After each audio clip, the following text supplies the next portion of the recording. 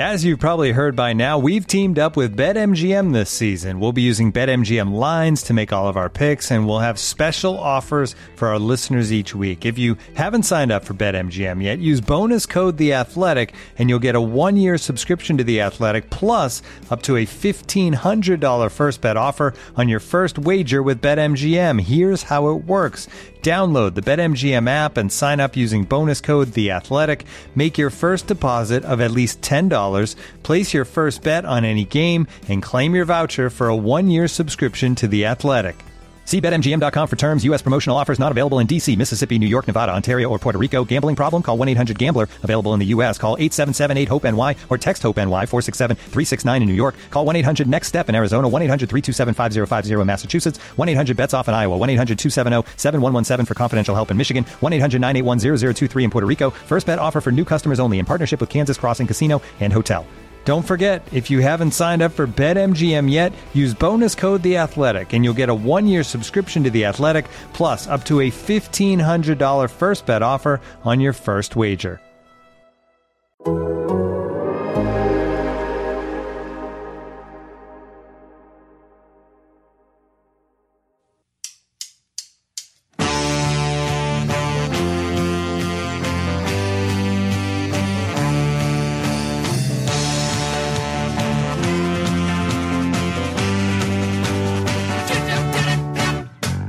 Everyone, and welcome to the Total Soccer Show. My name is Joe Lowry, and on today's episode, I'm joined by a man who knows more than a little bit about the United States men's national team. It's Bobby Warshaw. Bobby, thanks for coming on the show. How are you? Joe, thanks so much for having me. It's great to be here, and it's great to be here on some good news, some exciting news around Total Soccer Show, which is great to hear. Yeah, and Bobby's not talking about the U.S. men's roster release that we had earlier this week as we look forward to El Salvador. He's talking about the birth of Taylor Rockwell and Margaret Rockwell's baby, Revry Nahir Rockwell. You guys, seriously, congratulations. If you're listening to this, I kind of hope you're not. You've got a few other better things to do. Regardless, congratulations, you guys. So many people, including myself, are just so happy to hear about Revry and that both mom and baby are doing really well. Joe, I wanted us to text Taylor and ask him for his most excited voice, because it truly is a spectacular, excited voice, so we could put it into the show. But I figured it'd be best not to bother him today. But in the future, I really hope and assume we'll get that magical Taylor excitement. I think we can make that happen in the future. But yeah, I think you made the right call not texting him today. On today's episode, we're going to really dissect the United States men's national team roster that Greg Berhalter put out there earlier this week. I mean, a press officer put it out there, but you get the idea. For that El Salvador game on December 9th. That's a week from today as we're recording this episode right now. Before we do that, though, Bobby, I wanted to do the show with you because you look at soccer in such an interesting way, and you've covered the United States men's national team in the past for MLSsoccer.com. But right now, you're not working for MLSsoccer.com. You're working for 21st Club. And so I wanted to get your perspective on what you're doing right now. I'm guessing a lot of people are curious about that. So what are you doing, and what does 21st Club do? Yeah, Joe, first I just want to say, man, I covered it for the 2.5 years that had to be the least fun 2.5 years. Yep. Trying to do a post-game show in the middle of 2019 about this team was challenging at times. And I'm a little frustrated that I'm missing the good parts and that I'm not going to get to talk about the team after every game now. Yeah, 21st Club. I would kind of describe it like this, that just creating a good mid to long-term strategy is hard in anything.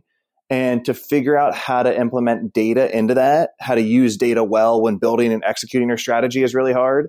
And that's where we work in the sports world. So that means a lot of strategy and recruitment with clubs and leagues. That means a lot of mergers and acquisitions, helping investors find the right clubs, do due diligence on a club, execute a plan once they buy the club, or all the types of things we do. And it's been great. I miss media. I miss MLS in the office there. But I've been really enjoying this job. Do you wear fancy suits now? Is that what I'm hearing? Only on the top, of course, because who needs pants these days, Good point. I appreciate your dedication to staying comfy, or at least half of you staying comfy. Looking at this roster that we got, again, unveiled earlier this week, we've got a wide variety of players, mostly younger players, a lot of Olympics-eligible players that Jason Kreis is almost certainly going to be looking at. But maybe, to me, more interesting than the fact that it is such a young roster, and we'll get to names in just a minute, there are a bunch of dual nationals in this group, 8 of them to be exact, including but not limited to David Ochoa, Julian Araujo, Efra Alvarez, Ayo Akinola, Daryl Dike. I mean, there are more than those guys than I just listed. This isn't a cap-tying game for most of those dual nationals because it's not being played in an official FIFA window. But if we set that aside for a moment, Greg Berhalter's got to get some credit for player recruitment at this point, right? Wow, we're going straight to that can of worms, huh? You want straightforward, Joe? Yeah, especially with where he was at before, getting so derided for the inability to recruit, which I thought, like anything else, was probably overblown at the time.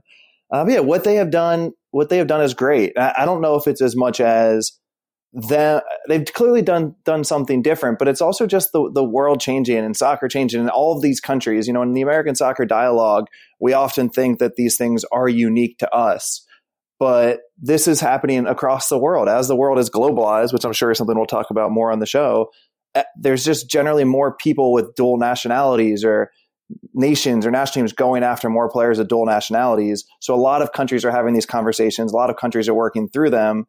And, you know, it's nice to see the U.S. Pull some of these players in now.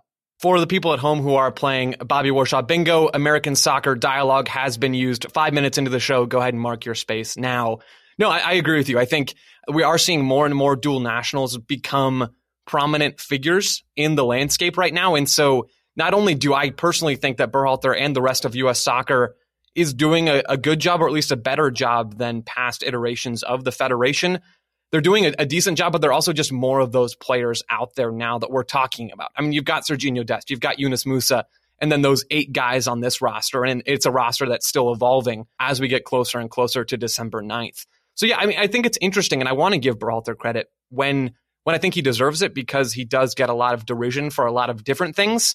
And it's nice to be positive sometimes. Mm-hmm. Yeah. So as we look forward into this roster, the game is against El Salvador. They're not a heavy-hitting CONCACAF opponent, and they're probably not going to give the U.S. a lot of trouble on the field. But I think we can still learn a lot about the players that Greg Berhalter brought in for this game, both from the names on the roster and what we see on the field. And we'll have a review of that game out on Total Soccer Show next week. But for now, as we look to that roster that is still evolving, we're probably still going to see names added into it. I want to start and go through position group by position group, and then at the very end, have you and I give our preferred starting 11s for this game. Bobby, does that all sound okay with you? And if it does, are you good to start with the goalkeeper position? That sounds good. Yeah, let's do goalkeepers. Okay, so there are 3 goalkeepers on this roster. 2 younger guys, CJ Dos Santos, who's 20, and David Ochoa, who's 19. And then there's the veteran, Bill Hamid from DC United. I'm going to be honest, I don't know a lot about how to watch a goalkeeper or what to look for in a goalkeeper. And I don't really know what Berhalter, besides some basic things, what he wants in his goalkeeper. And so that's what I wanted to start asking you, Bobby. What do you think Greg Berhalter looks at when he looks at a goalkeeper? Yeah, that's a really good question. So the first thing, and this is, probably everyone would say at this point, and certainly Berhalter is no different. I shouldn't say everyone would say it, but the basic thing is the ability with the feet. If you're going to try and pass and play the way Berhalter wants to, you need a goalkeeper who can not just be your outlet and give you an option to play back through, but also has an ability to play certain types of passes, most specifically into the second layer, or probably depending on the opponent, into the depth. And by that pass, I think people can imagine the 70-yard Ederson ball. Because if you want to build out of the back the way Berhalter wants to, it is all dependent on your ability to keep the opposition's back 3 or 4 honest with that potential ball over the depth. And I think what people forgot a little bit during the conversation about how pass or build out of the back centric Berhalter was is he's not wedded to that. That's the base level of the foundation he builds with teams. And if you remember his old Crew teams, and I distinctly remember when they played Friedel's Revolution, the first 8 times Stefan got the ball, he pounded it straight behind the Crew back 4. Because if your goalkeeper can play that ball, you can start to do other things. So specifically the ability to play out of the back, but that ball, Joe. I watched film of CJ Dos Santos and David Ochoa and Bill Hamid with their feet. So I've got a few things. But from what you know of these guys, the younger guys and then the veteran in Bill Hamid, do those 3 goalkeepers fit the bill for Berhalter? Or is this just because it's a domestic-based roster for a domestic-based game? We're not having guys travel because of COVID and because it's a non-FIFA window. Are these players just brought in to fill the spot? Yeah, I think it's probably that one. I mean, it's unfair to say to fill the spot because they're all talented players, and certainly Hamid has had a very good career. So I don't want to say that they're just filling the spot, but I would be surprised if they fit the profile of what Berhalter was looking for. But Joe, I'm going to ask you a lot of questions, but one of which is, tell me something or anything about CJ Dos Santos. I can tell you a couple different things. Number one, he has no caps for the United States. He has no first team appearances with Benfica in the Portuguese First Division either. He's struggled to break in there. I watched a little bit of him on the ball, and it looks like he has pretty average foot skills, which 20 years ago probably would have been good foot skills. But he doesn't wow me necessarily with his ability to distribute from the back. I don't know if he can hit the passes that need to be the baseline passes for an offensively contributing goalkeeper in the modern game. But I'm almost wondering if he's in this camp because this means he's moving on from Benfica and he's going to become a Major League Soccer player. But I mean, outside of those things, I don't have any groundbreaking revelations about his particular game. Okay.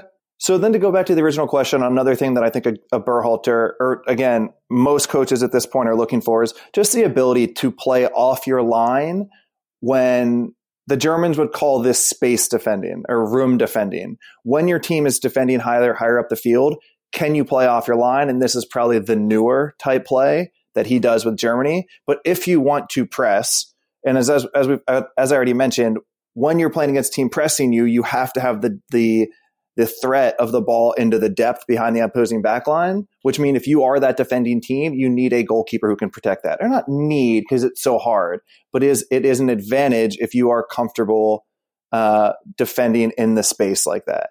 And then the third part, not to talk too long about goalkeepers because, goalkeepers, is I do think against a team like El Salvador or just in CONCACAF in general, you probably need to be a little bit more commanding off your line. So the ability to come off your line, whether it's crosses or breakaways on the counter, is probably more important than just general shot stopping.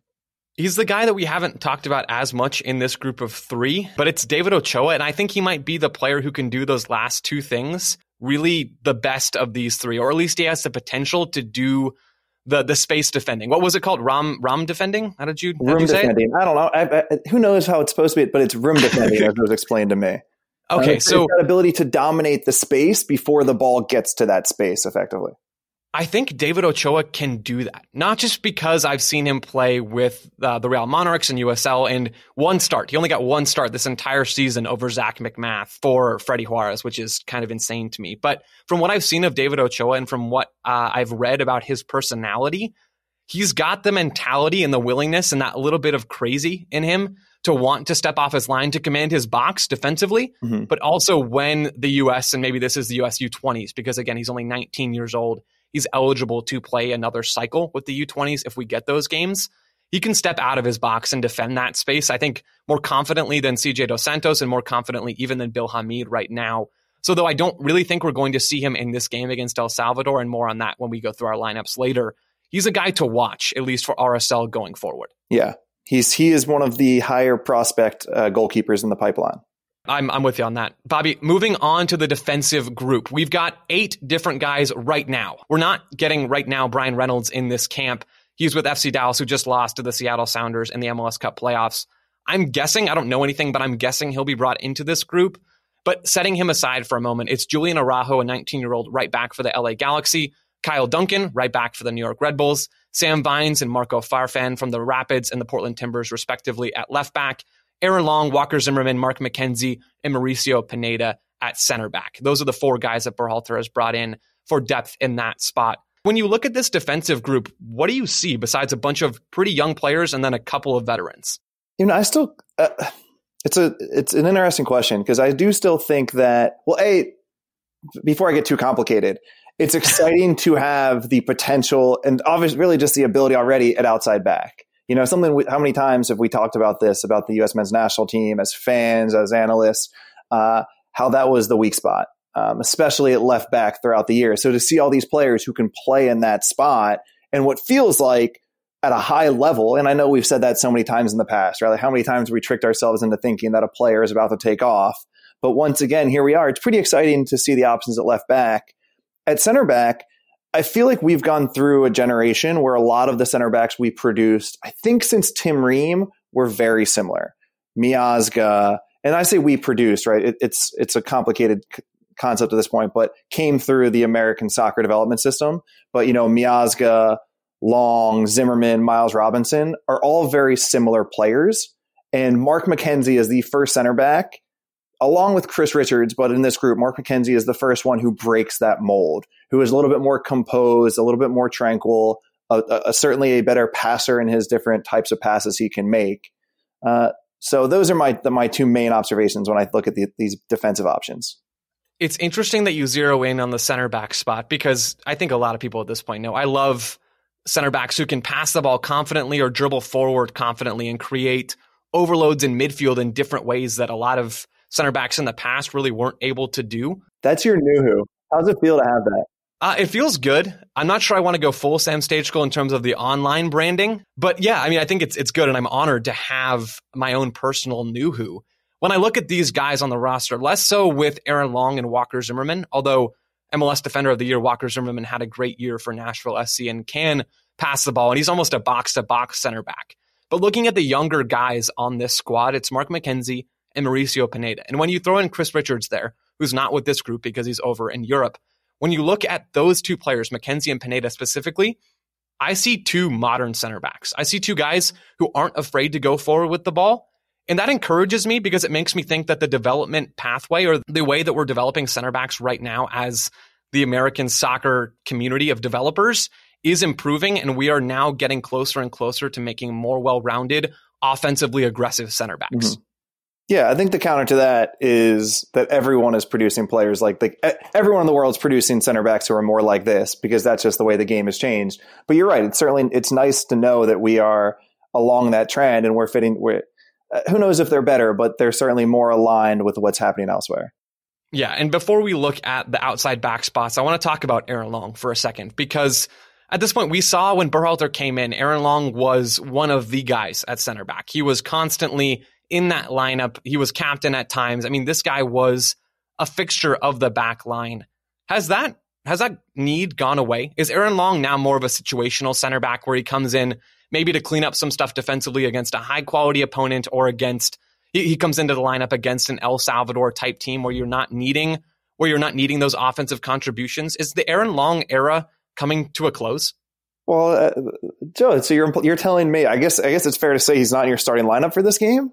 I guess that creates the premise that he isn't the starter if you play Mexico tomorrow. Well, I think from what I posed the question to you, Aaron Long would probably still be an option against Mexico because the U.S. needs him at times against higher powered attacks. But as these younger center backs develop, I'm wondering if he's as important to this back line as he's been in the past.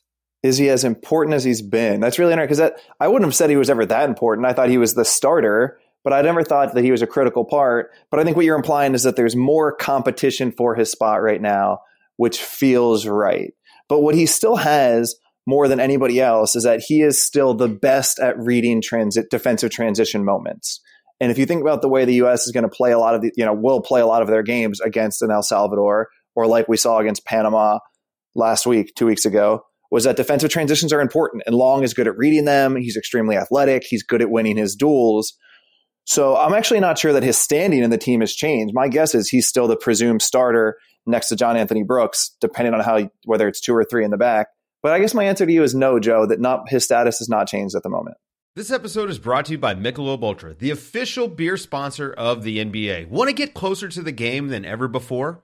Michelob Ultra Courtside is giving fans the chance to win exclusive NBA prizes and experiences like official gear, courtside seats to an NBA game, and more.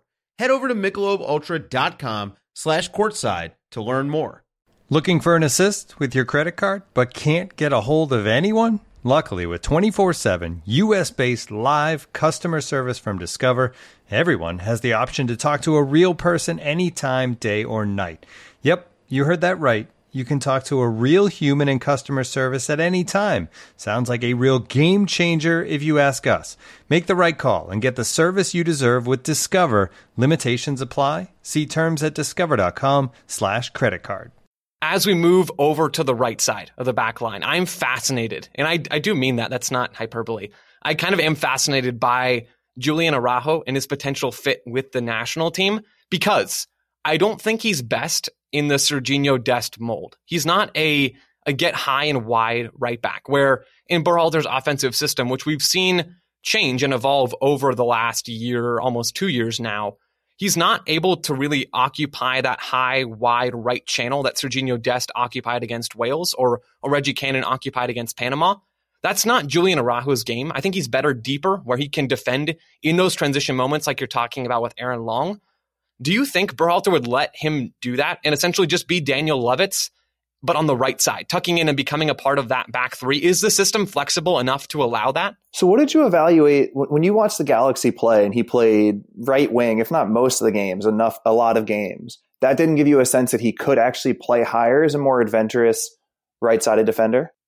He can. I mean, I can, if you really want me to, but you've seen me play pickup, and that shouldn't happen, right? Julian Araujo played a right attacking midfielder for Guillermo Barros Schelotto this season, but I don't think that means he should play there. He's not a creative offensive player. He's not someone who I would want to rely on for a steady offensive output on the right side of the attack. That's not to say he's a bad player. He's not. He's good at a lot of things, but to answer your question, because Barros Schelotto played him there, no, that does not mean I think he should play there. Interesting. It's almost a little bit like, perhaps it feels like you're implying it might be an Aaron Wan-Bissaka situation. A very good lockdown defender, has the appetite to defend, the skills to defend, reads the game well.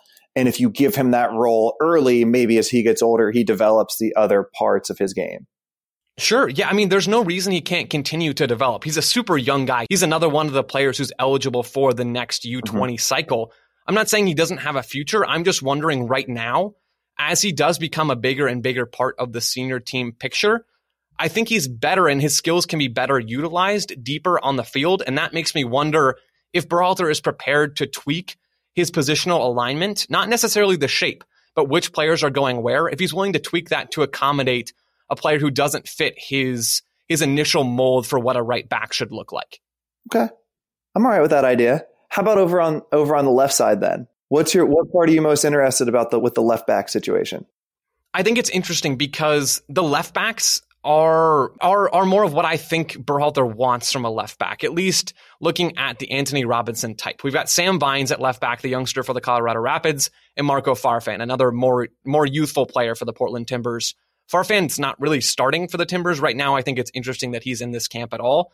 But Sam Vines, for me, fits that left back position really, really well. He's a good defender. He was almost a defensive specialist 2 years ago. And then this past season with the Rapids, he developed his offensive game a little bit more and started improving his ability to bend balls into the box or to play a striker dropping in from that defensive line, dropping in deeper into the midfield and bending a pass on the floor to that number 9. Sam Vines, to me, is almost a plug and play into the Anthony Robinson, Serginho Dest left back that we saw in the November camp. Yeah, Sam Vines has been somebody that went under the radar in 2019 for all the conversation that goes on about young Americans, was very good. I mean, was in that top echelon of MLS teenage Americans. It's hard being a left back and it's hard being in Colorado for those types of conversations. But he's been good for a couple years, and he's the exact type of player. And I think a little bit like Justin Morrow. Like, what more can you do as a Major League Soccer player to push your game to the next level? Justin Morrow was so good for so long, and maybe it has hit a ceiling because he didn't go to the next level in Europe or with a team. So he didn't get to push himself, or we didn't get to see what's next. And I think the same with Sam Vines, that the most likely scenario is he turns out to be an 8 to 10 year good left back in Major League Soccer like Justin Morrow. But it'd be really interesting to see if he can go to Europe, whatever that means, how good he could get. Because I think you and I, Joe, we've talked about this separately, think he could end up being very good.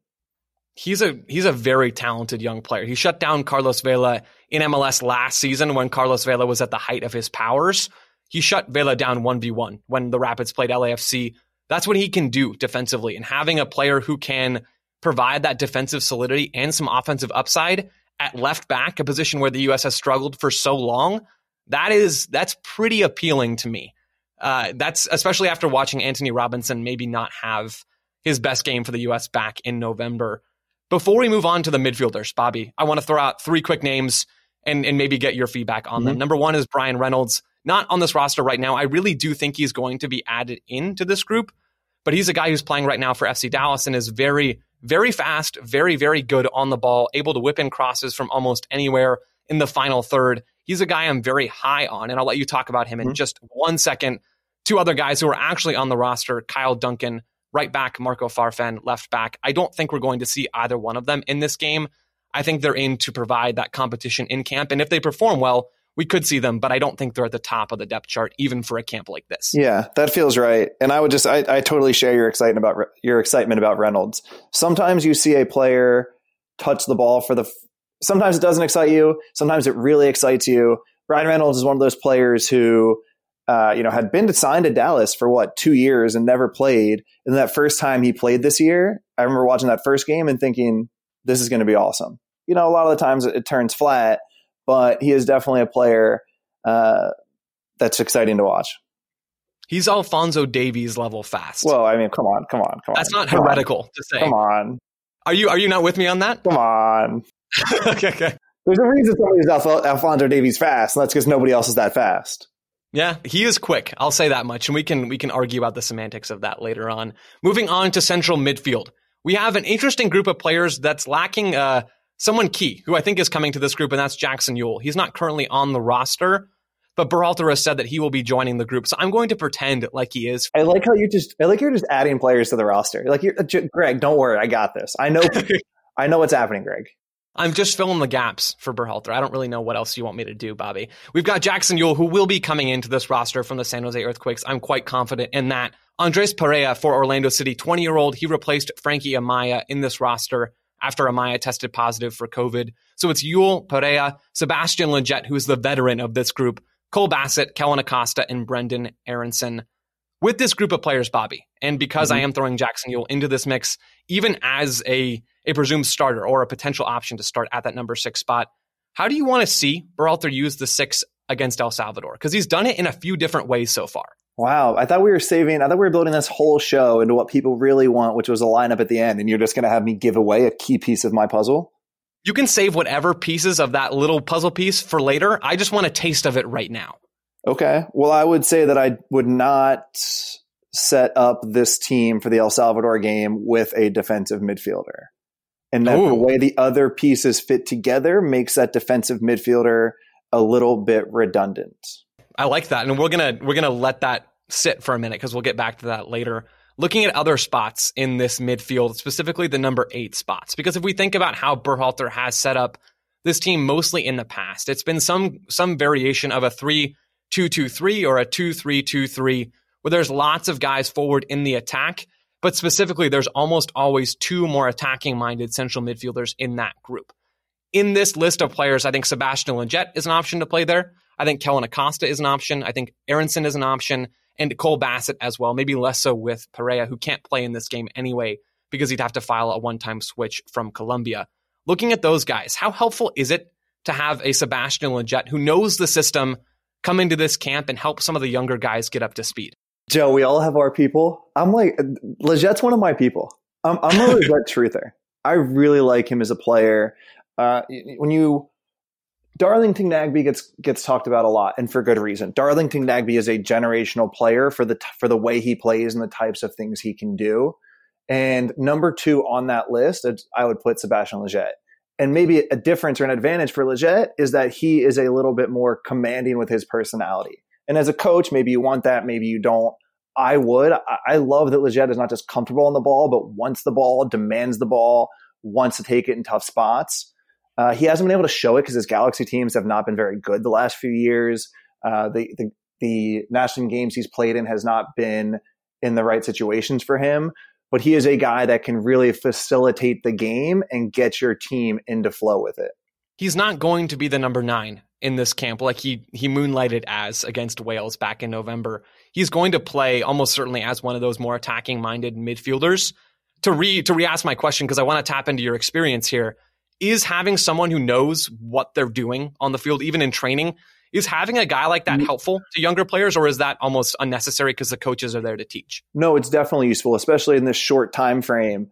And especially for, I think, the way Berhalter thinks about it, or a lot of coaches think about it now, is, Joe, I'll go back to the point you said about the 6, right? And maybe Berhalter uses that line, but I would guess, or largely know, that he thinks about it a little bit more in roles, that Not that we have a 6, but we need somebody to provide the first option either behind the line or in front of the line for the center backs to pass to. And we need somebody to be in the right spots in defensive transition or the right spots to defend these certain zones. So without a Jackson Euler designated 6, it just comes down to whoever the other center midfielders are to make sure that those roles are taken. So with that type of fluidity or these type of multi-decision point roles at any moment, it undoubtedly helps to have somebody who is more familiar with it, because it's hard, right? Do I ask for the ball on the other side of the defender, or do I get it in the gap so that we can bypass lines? What are the situations I should do that? Should I run behind here, or should I stay wide and provide the width stretching? So all of those things are hard to decide if you haven't been there, and to have someone who has dealt with those not only allows the game to go faster, but of course can help his teammates as well. I want to look at another option at that number 8 spot, or in that attacking midfield role where there's responsibilities to provide some creativity in the attack and to move to break the back line at times. One of the players who I think best fits that mold, or the mold of one of the attacking spots at least, is Brenden Aaronson, MLS Best 11 pick this year in Major League Soccer. What do you want to see from Brenden Aaronson in this camp as he gets ready to move over and hang out with Jesse Marsch in Salzburg?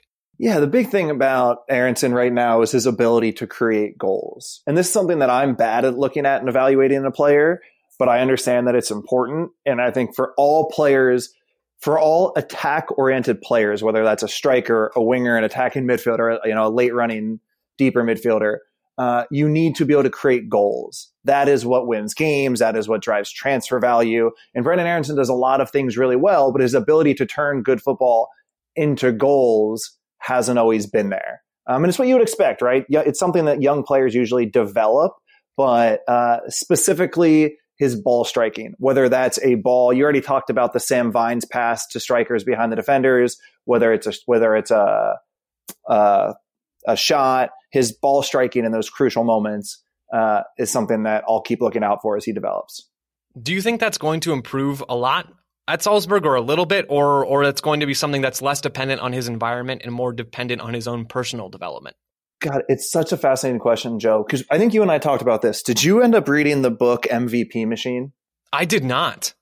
So it's a book about baseball, but the whole premise of it is that 10, 15 years ago, the Moneyball revolution comes and the inefficiency to exploit is in recruitment. How do you use on-base percentage to find better players? And then all of a sudden, everyone hires 20 PhD, physicist PhDs who can do data analysis. So what's the next inefficiency? And it's in player development, right? You find players that you can improve. And this is all to say, if you had asked me this, Joe, 5 years ago in soccer, I thought ball striking once you're over the age of 18 was something you could not fix. But as the sports world figures out that player development is an inefficiency, and I think in soccer, the ability to help players with their ball striking is an inefficiency you can exploit and improve, players get better. And I think that Christian Pulisic is a great example. Not a good ball striker 12 months ago, but clearly worked on it, and now can take different types of shots, is a little cleaner with his when he gets the shot off. So I do think it's something that Aaronson can improve or will improve as he gets to Salzburg. I'm going to have to read that book. I like how you're giving me a good start to my book list for 2021. I'm guessing that there are a lot of folks out there who aren't super familiar with a couple of the names in this midfield group. Kellyn Acosta is a guy who I think most people will probably have heard of. He got sent home from Berhalter's very first camp, the January camp in 2019. Now he's back in with this group after a couple of seasons with Colorado. But I want to zoom in on one of his teammates, and then another Major League Soccer guy, teammate Cole Bassett with the Rapids, and then also Andres Pereira. Do you want to spotlight one of those guys and I'll do the other, or how do you want to break down these two guys? I will do Bassett. First, I just want to say for Kellyn, if you would ask me, I love Kellyn as a player. I still think he is one of the, if not the most all-around talented American player in this pool, maybe beside, Pulisic or Adams or those players, but in this MLS domestic group. So God, I'm still hoping and believing that he's going to take his game to the next gear. But I'll talk Bassett, because if you had asked me when I was at MLS 12 months ago, which of those domestic teenagers was the best, I already talked about Sam Vines as undervalued. I actually probably would have taken Bassett as the asset I would have bet on to have the best career. So comfortable with the ball coming to his feet, specifically just fantastic at thinking ahead, checking his shoulders, always having an idea before he gets it. I would like him to be a little bit more explosive, right? I think for attackers or center midfielders, it helps to have power in your legs, which he hasn't shown yet, but he might still. But just so comfortable with the ball coming into his feet and a great problem solver. I like that a lot. That take that you would have had a couple years ago looks pretty good now, because I watched a lot of Cole Bassett this season for the Rapids and for Robin Fraser, and he's a guy who contributed to a lot of goals, but more than that, does a lot of the little things right on the field, checking his shoulder, smooth passes with both feet. He's a guy who I like a lot. I will say, though, Kellen Acosta would have been my answer 2 years ago. Fair. If I could put all my chips on the table, I would have bet all of it and my brother's chips on Kellen. But, I'm glad you didn't do that, because then you would have had no chips left, basically. Looking at Andres Perea, who's the guy you left me, he just turned 20. He plays for Orlando City, and he is a dual national, one of those 8 that Berhalter called out in a recent press conference. He was born in Tampa, but spent most of his youth and upbringing in Colombia and played at multiple Youth World Cups for them. Most recently, he started all 5 games for Colombia at the U20 World Cup. So he can't play in this game for the U.S. without filing a one-time switch, but he's not going to do that before next Wednesday. So looking at his game and looking at what I've seen from him with Orlando City, he's raw. He's very raw, but he's also very athletic and technically skilled in some interesting ways that I didn't expect. He's right-footed. He can pick out a pass as long as he has a little bit of space. He's really clever with the ball sometimes in tight spaces, but he also makes those mistakes that you'd expect from a younger player. But defensively, I think, is where he brings the most upside. He's athletic. He can cover a lot of ground, and he's quick with his first few steps of defensive pressure. Again, we're not going to see him in this game, but someone to keep an eye on for the U.S. men's national team fan base going forward for sure. Nice description. I enjoyed that. Thank you. Hey folks, this is Taylor from the Total Soccer Show, reminding you that we are inching ever closer to the start of the summer transfer window, which means there are teams that will buy and sell their players early, there are teams that will leave that business very late, and there are teams that will operate in between.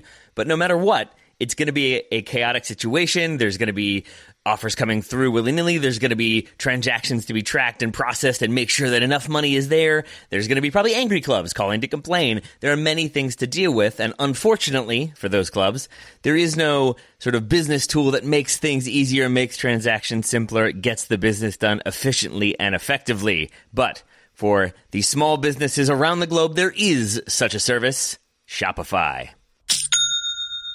Shopify is the global commerce platform that helps you sell at every stage of your business. From the launch your online shop stage to the first real life store stage, all the way to the did we just hit 1 million orders stage, Shopify is there to help you grow. Whether you're auctioning autographed apparel or selling sleek kits, Shopify helps you sell everywhere. From their all-in-one e-commerce platform to their in-person POS system, wherever and whatever you're selling, Shopify's got you covered. Shopify helps turn browsers into buyers with the internet's best converting checkout, up to 36% better compared to other leading commerce platforms. And you can sell more with less effort thanks to Shopify Magic, your AI-powered all-star. And I really appreciate that about Shopify. No matter how big you are, no matter how fast you want to grow, Shopify gives you everything you need to take control and take your business to the next level. Shopify powers 10% of all e-commerce in the United States, and Shopify's the global force behind Allbirds, Rothy's, Brooklinen, and millions of other entrepreneurs of every size across 175 countries. That's as many countries as will be selling players in the transfer window this summer. Plus, Shopify's extensive help resources are there to support your success every step of the way, because businesses that grow, grow with Shopify. Sign up for a $1 per month trial period at shopify.com/TSS, all lowercase. Go to shopify.com/TSS now to grow your business no matter what stage you're in. Shopify.com/TSS. This episode is brought to you by Michelob Ultra, the official beer sponsor of the NBA. Want to get closer to the game than ever before? Michelob Ultra Courtside is giving fans the chance to win exclusive NBA prizes and experiences like official gear, courtside seats to an NBA game, and more. Head over to MichelobUltra.com/courtside to learn more.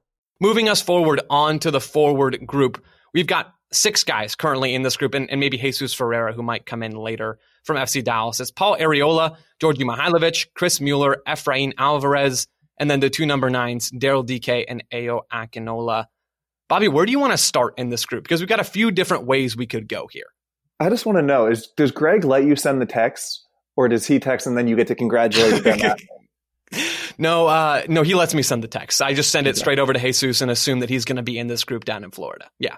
Love that. And has that been reported that they're likely to, or you're just assuming that was a... I'm just assuming that that's the case because...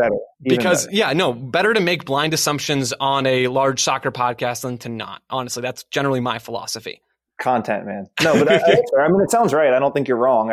I wasn't sure if I had missed news in the last little bit. No, I was checking, and it's possible that by the time we're done recording this, that news will have dropped. But as of now, Bobby, we're on the same page. Okay. Jesus Ferreira is just a probable guy. So where do you want to go with this group? Yeah. Well, then I'll start talking about Chris Mueller, because one of my favorite players in Major League Soccer has the swagger that I think we were missing from that spot. Rather you call it a striker or the winger. Even it felt like we didn't have a player that wanted the ball to run at somebody 1v1. Pulisic can do it very well, of course, and does have a little bit of that. But it feels like Chris Mueller even takes that to the next level. Not that he's better at Pulisic or Reyna, but he just has this swagger that he is the best player on the field at all times, and it's extremely refreshing to watch. And players don't watch Major League Soccer. He's good on the ball. He's not necessarily a trickster, but he's fairly direct. He wants to get it. He wants to go and find goals. He's got a decent amount of power, although not necessarily overly explosive. And he's just okay around goal, but has gotten better with his proficiency in and around goal. So I would say Mueller is the player in this group that I'm most excited to see in the national team jersey. Chris Mueller, Djordje Mihailovic, and even Efra Alvarez, who we'll talk about in just a minute. All three of those guys, I think, fit so seamlessly into the narrow winger thing that Berhalter's done so often in the past. We saw it in November against Wales and against Panama. It was Gio Reyna tucking inside. It was Ulianes tucking inside. Conrad de la Fuente tucking inside and letting the fullbacks be the width.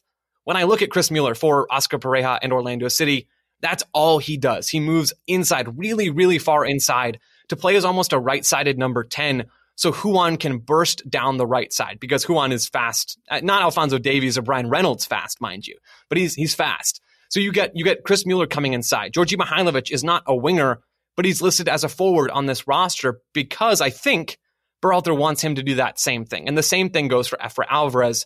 He's an attacking midfielder. Really, all of those guys are. But I think they fit that mold that Berhalter has established, that positional profile, that role of occupying the half spaces, the channels just outside the middle channel, of occupying those spaces so that they can play off the 9, work with the central midfielders, and allow the fullbacks, at least most of the time, to overlap. Well, Joe, that's a perfect transition, too, because the role of those two players is hugely dependent on the center striker up there. And with Jesus Ferreira, a lifetime ago, playing that spot, and then Lletget playing it last month, that was a person that came back but brought center backs with him to then create options for deeper runs into the depth. And Gio Reyna didn't do a great job of it against Wales, but it seems like that's not it seems like Berhalter is going to go back to the more traditional mold with either Dike or Akinola as a traditional number 9 with the players underneath him. Yeah, I agree. Berhalter said recently, talking about Daryl Dike, he said we'd use the forward in a different way if Dike's on the field because he's such a physical presence. And I think that goes for Akinola too, even though they play that number 9 spot differently. With the number 9 staying higher, I think that requires the Chris Mueller directness. That requires someone as well willing to burst in behind with the 9, but also players who are capable of occupying the spaces underneath the 9. Because if it's Jesus Ferreira back in February, or if it's Sebastian Lletget dropping in, the first requirement of those wingers or anyone playing in the middle of the field has got to be line-breaking runs in behind, at least in my view. But with a Dike, with an Akinola who want to, in their own way, exploit space on their own behind or at least near the back line, you also need those attacking midfielders like Djordje Mihailovic, like Efra Alvarez, who can't play in this game. Those types of players to play off of the 9 and be the creative attacking guys in that pocket underneath the center striker. Yeah. What level? I haven't determined this. I mean, I certainly am on group chats with people at MLS so far, and anybody that follows people at MLS know where they stand on this. Tell me where my hype level should be for Daryl Dike. I think it should be at a 7. I feel like that's measured enough to be sane, but also excited enough to be genuinely a little bit joyful and giddy that we might see him next week, because I'm not at a 10. I'm not at a 5. DK's upside is really high. That's why he's not a 5 or below. But right now he's still super, super raw. He's still trying to figure out how to move and how to do all sorts of things. And I'm sure you've watched him, so you know this stuff. But for listeners, he's a big dude. He's like 6'2", 220. He's a linebacker playing center forward. And that brings a lot of benefits, but it also brings some challenges. And DK is trying to figure out how to make that number 9 role for Orlando City this past season in his rookie year in Major League Soccer. And now with the national team, he's going to have to figure out how to make that role his own. Yeah, that's fair. I think seven feels like a good estimate. And again, he's a player who it felt like he couldn't have done more this year in his rookie year in Orlando. And with those players, it's always just great to see them in a more challenging setting and whether they're up for it. And it's true about all of these guys, but it feels like DK is the one that is the most exciting in this moment. I think we've beaten around the bush enough at this point. The big story from this position group, this forward position group, and maybe even the whole roster is Efra Alvarez. I asked Meg Linehan yesterday. I think so. And for the purposes of this question, at least he's going to be.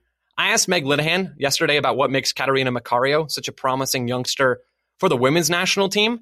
But for you, Bobby, even if you disagree with the premise of the question, what makes Efra Alvarez such a hot commodity? Because he's been in the Mexico youth system, he's been in the United States youth system, and now he's in a senior team camp for the U.S. for the first time. Well, I don't know. Hold on. What's the comparison to Catarina? Just getting these players to play for the national team? Promising youngsters of different backgrounds that are in this group now, at least in contention to play for senior teams. I get what you're saying. God, Catarina's, I guess I'm a little biased to the Sanford connection, but she's Efra Alvarez does things or has things that you can't teach. And I think that this is hard to articulate unless you've been around these players or tried to coach these players, because in your mind as a coach, you have an idea of how your team is supposed to play. And all you can do as a coach is to put your team in high probability situations, wherever that is in the field. And then at some point, you need players to be able to execute. And it's really hard to teach that final part, right? It's really hard to teach someone how to beat someone how to play a certain type of pass, understand the weight, to see the decision to make. And when you have a player like that, especially when you can see it like 14, like you could with Efra, that's something really special. And he clearly has other weaknesses to his game at this point that he's trying to develop. But I can't remember seeing a player in the American pipeline. This includes everyone who gets all the conversation over in Europe, who at such a young age has those skills that you can't teach in such quantities. Efra's left foot, to add to that and to kind of fit into what you're saying, Efra's left foot from a young age has been and is right now unreal. The things he can do to bend the ball, either on a shot, on a cross, on a through ball into the box, the technical ability that he has with his left foot and his developing right foot is elite level, at least within the U.S. player pool, probably within the Mexican player pool as well. The flair, the things that he has that he can't, that you can't teach players, like you're saying, Bobby, he has so many of those different abilities. And I think that's why there's so much buzz, at least on social media, about him accepting this call-up. He can't play in this game. We're not going to see him play in this game. All of that stuff aside, he's a talented player and a player who could be a difference maker for the U.S. if that's what he decides is the right thing for him going forward.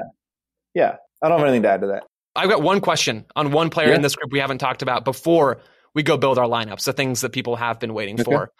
Am I the only one who thinks Paul Arriola should be a right back? Because, man, I think he should be a right back, not a Do you forward. know anything about me, Joe? Have we ever had a conversation about football before?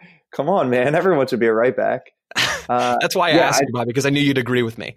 Yeah, absolutely. He should be a right back. I would also say he should be a active attacking central midfielder, like higher center midfielder, or a destructive striker. I would play him in all of those spots before I would play him at winger. Paul Arriola is just the American Latif Blessing. That's basically what you're saying here. That's a really good way to put it. Well, maybe you do. I mean, I can tell you just to tease the lineups, I have an unexpected name at right back. That is not Arriola, but I will definitely allow you to put Arriola there, even though he's listed as a forward. I'm not going to do that, but I like that you've given me the permission to do so because it is a little bit tempting. Let's do it. Let's get into our lineups, starting at the back, moving forward. In goal, I've got Bill Hamid just because it seems like that's the most realistic option, and I want this to be at least somewhat based in reality. Okay. Who do you have, Bobby? Right. Well, Joe, I'm actually going to rephrase this. So why don't you tell me how you plan on winning this game or what matters to you to give the big picture of what you're building toward, and then you give me the whole lineup. Okay, that sounds fine. I'm looking in this game to see young United States men's national team players who are probably not all going to be in the senior team picture immediately. They're more likely to be participants with the U23s in Olympic qualifying, and hopefully, if the Olympics happens, in the Olympics. I'm looking to get chances to evaluate those players and see how they fit in within the rough framework of what we know Berhalter's system to be. So with that in mind, I also don't think El Salvador is going to be particularly hard to beat. And so I'm prioritizing player evaluation and how they fit within the grand tactical structure over, doing everything to win this game by 22 goals. So in the back, I've got Bill Hamid because I think that's something that Berhalter would do over David Ochoa, over CJ Dos Santos. Center backs, I've got Walker Zimmerman as my right-sided center back and Mark McKenzie on the left. Then right back, I have Julian Araujo, and left back, I have Sam Vines. In midfield, it's Jackson Yueill as that number 6, Cole Bassett and Sebastian Lletget. And then up top, I've got Brendan Aronson on the right side, Georgi Mihailovic on the left side, and Daryl Dike as that number 9. Wait, you're not starting Chris Mueller? I'm not starting Chris Mueller. He's got swag, Bobby, and I'm hoping that he's in your lineup. But no, I do not have Chris Mueller in mine. Oh my goodness. Why Mihailovic over Mueller?